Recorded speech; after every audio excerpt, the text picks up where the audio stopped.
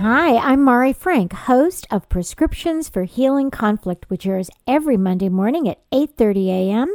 right here on KUCI 88.9 FM in Irvine and KUCI.org on the net. And I am so pleased to welcome back Captain Nighswonger, who commands the Theo Lacey facility, which is the largest of the Orange County, California jails. It is a maximum security jail and houses various types of inmates. He's been with the Orange County Sheriff's Department now for 27 years, and we've even had him on before he was a captain. So we're so thrilled to have him back. Thank you for joining us, Dave. Thank you, Mari.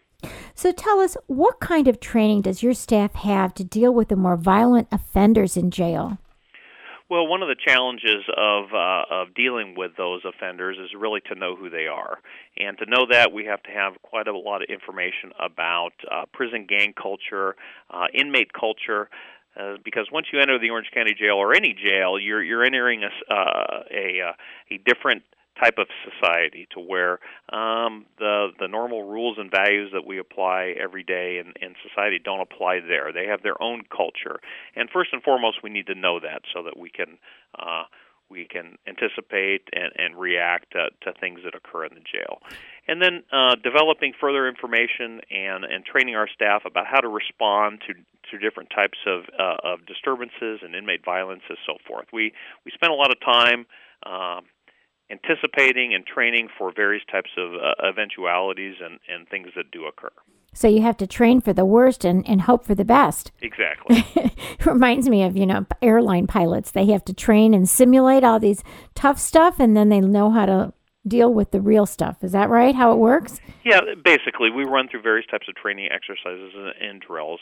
Most commonly, we call them emergency response teams, where we train specifically with certain types of less lethal weaponry that gives us the advantage of being able to quickly end disturbances, particularly large inmate fights, without causing significant injury, and restore order quickly. So what else do you think is needed to prevent violence and perhaps rehabilitate those who are violent but haven't been so bad yet? Right. I think that's there's two parts of that, one of which is trying to ensure that we have security and control and good intelligence on things that are occurring within the prison gang culture and amongst the inmate culture. Keeping apprised of that and being able to anticipate, say, things that occur, internal gang politics that occur, so that could ultimately lead to violence. On the other hand, not all our inmates are hardened gang members. A lot of them have just made mistakes in their lives. They're trying to get their lives together and so forth. We do work at trying to reduce recidivism by identifying this kind of target group of inmates to try and get them so that they have some type of skills and ability to return to the community. And a lot of times these inmates are either lacking those types of social support networks like family, employment, maybe friends, maybe religion.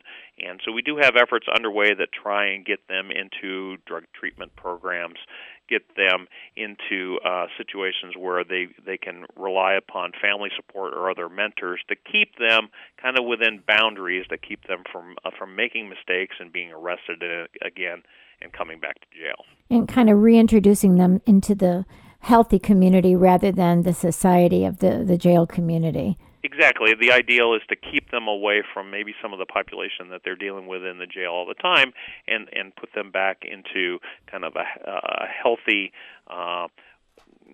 areas where they can thrive. Yeah, where they can thrive. Correct. It sounds wonderful. Thank you so much, Captain Nighswonger, for all the great work that you do. We really appreciate it, and you are wonderful. And we will have you back again. Thank you, Mari. Thank you. Bye-bye. Bye.